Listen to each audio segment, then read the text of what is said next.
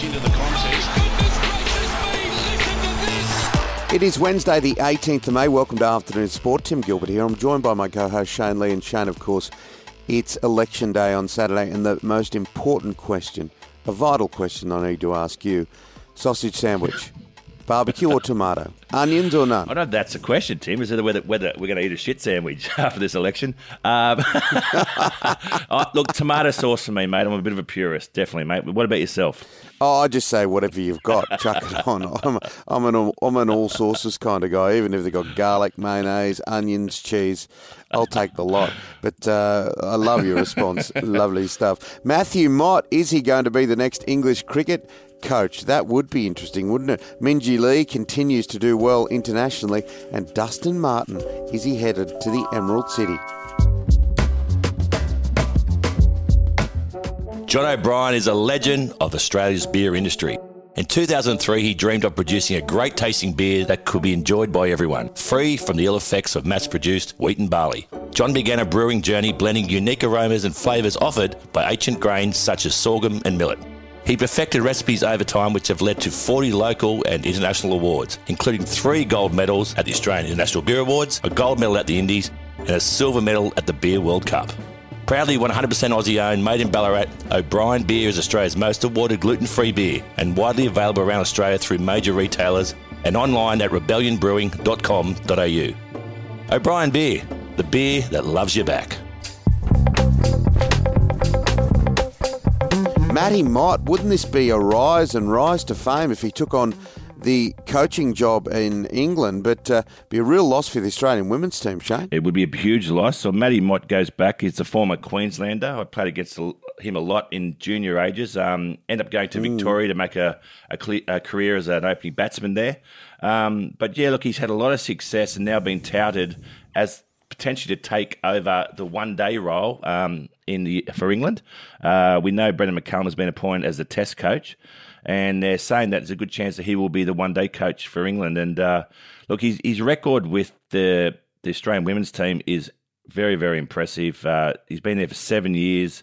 During that time, look, they've had the Ashes for the last 4 years. They've won 3 World Cups in different limited over formats, and very, very successful, and has a record for 26 wins in a row, which is the most out of men and women.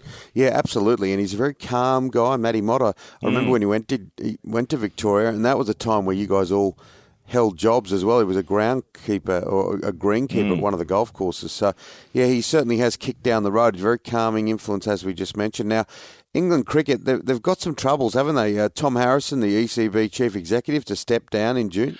Well, I don't think you have any more changes are possible with England at the moment. He's stepping down.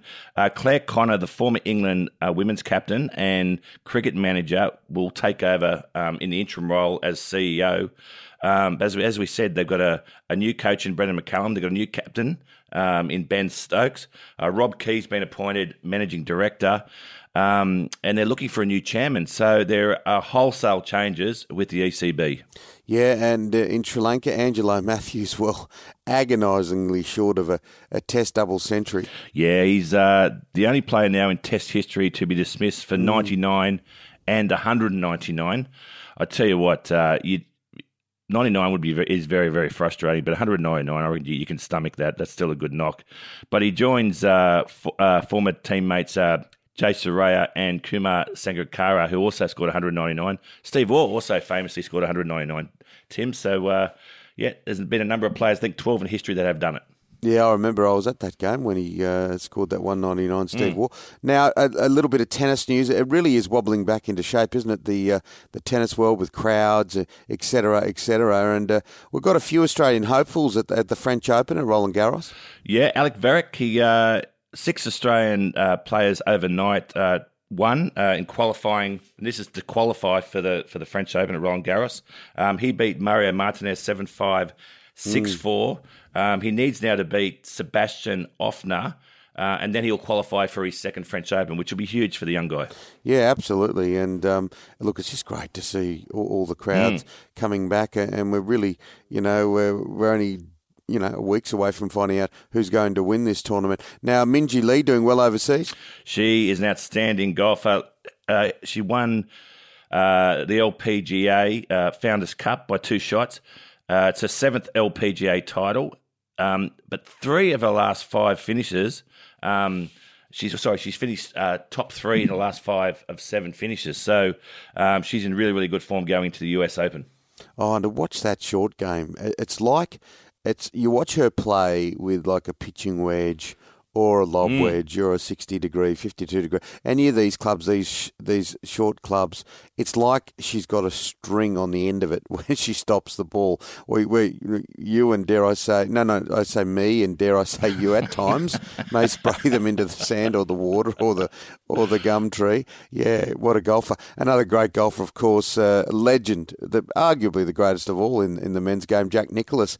This is an interesting yarn and doesn't surprise anyone, I suppose, but he rejected a $140 million offer in and around this whole Greg Norman Saudi Arabia initiative. Yeah, well, he's saying he was offered to do the role prior to what Greg Norman is doing now, $140 million, turning that down. Look, but at the age of 82, he's 8-time winner of the PGA and basically started the PGA. He's staying loyal to, I suppose, the thing that made him the golfer that he is today in the person, and it's a big number to turn down. I would be a few grandkids not really happy with that, but he's probably got plenty anyway. Yeah, I reckon he'd have about 140 sitting in his ashtray. So when you think of all the money that he would have made. Stay with us. We'll be talking AFL, NRL, and much, much more. Afternoon Sport.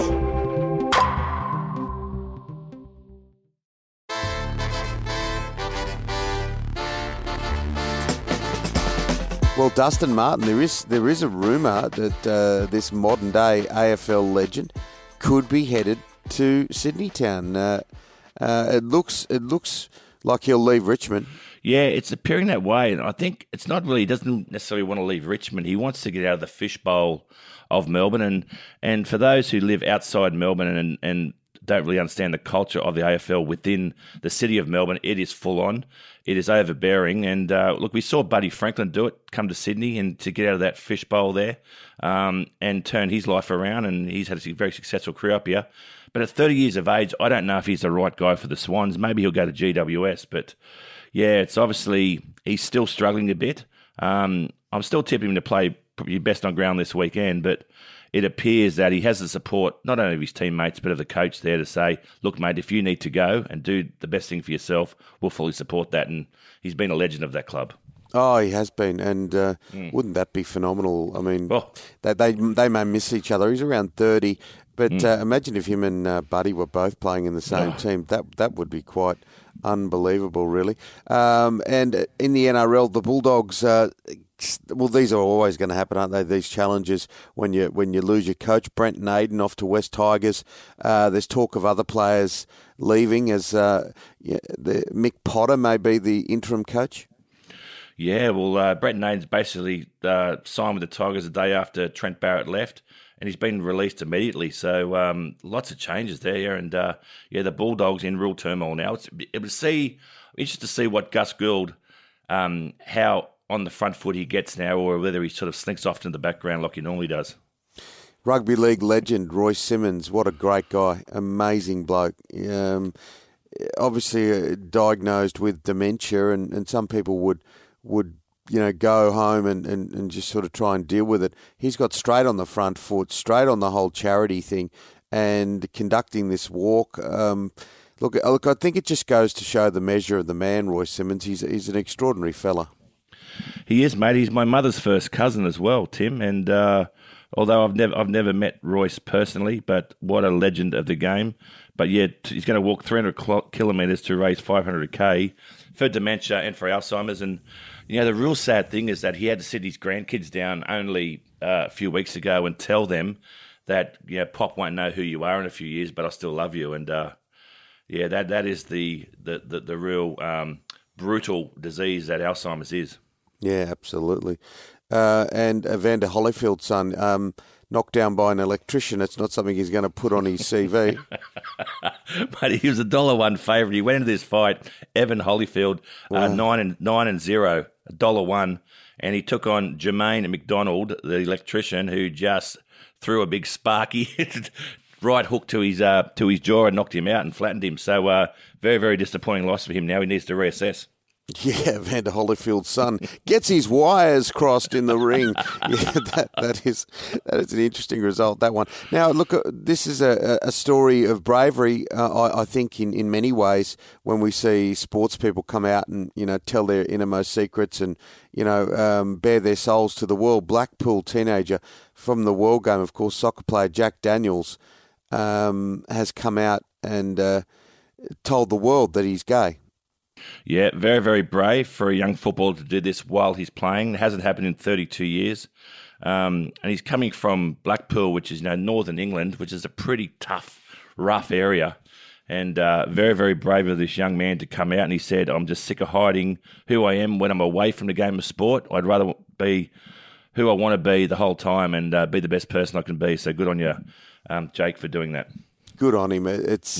It's probably a disgrace, 32 years, isn't it? The disgrace because people haven't felt they've been allowed to do it because no doubt there's a lot more than just him who are gay playing soccer at the highest level or one of those levels because it's played everywhere through England from the Premier League down. Good on him. Now, we'll wrap it up today with a tour. Now, you were one of the great tourists, Shane, a mighty cricketer for Australia, 45 one-day internationals, but you loved a tour. And this tour, it didn't get any better. We went to the Australia A team that had Adam Gilchrist, Andrew Simons, God rest his soul, Damien Martin, my brother Brett, Alan Border was the coach. We played in Hollywood. And wow. this is before the 2020 really took shape. So we took on India A, who had Harbhajan Singh and a number of who became really good Indian test players. And we were playing in Hollywood on this sort of ground. It was going live back to India. So we were basically warming up at about 5 a.m. in the morning with the time difference. But one of the best things, I went to a little jazz club with Adam Gilchrist and Damien Martin, and we sat there. There's probably only about 7 people in the room, and Damien Martin, not knowing his music, said, geez, this girl sings all right. I said, it's Dionne Warwick, mate. He goes, who's that? I said, mate, she's one of the great. And she just did this little impromptu gig, pretty much in front of about 15 people. And we were lucky enough to sit there and have a couple of nice glasses of red and get ready for the 5 a.m. warm-up next morning. Oh, what a voice.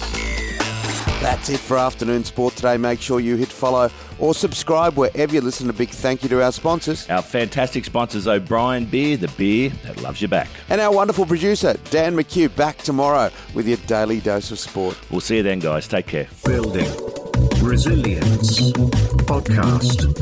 They play in different arenas, but sports and business have massive similarities. Elite athletes and top business leaders flourish through the physical and psychological demands their high-stress careers place on them. The Building Resilience Podcast explores the world of sport and deconstructs the tools and ethos of world-class athletes that can help us create growth and optimize business and life. Come find the Building Resilience Podcast on your favourite podcast app.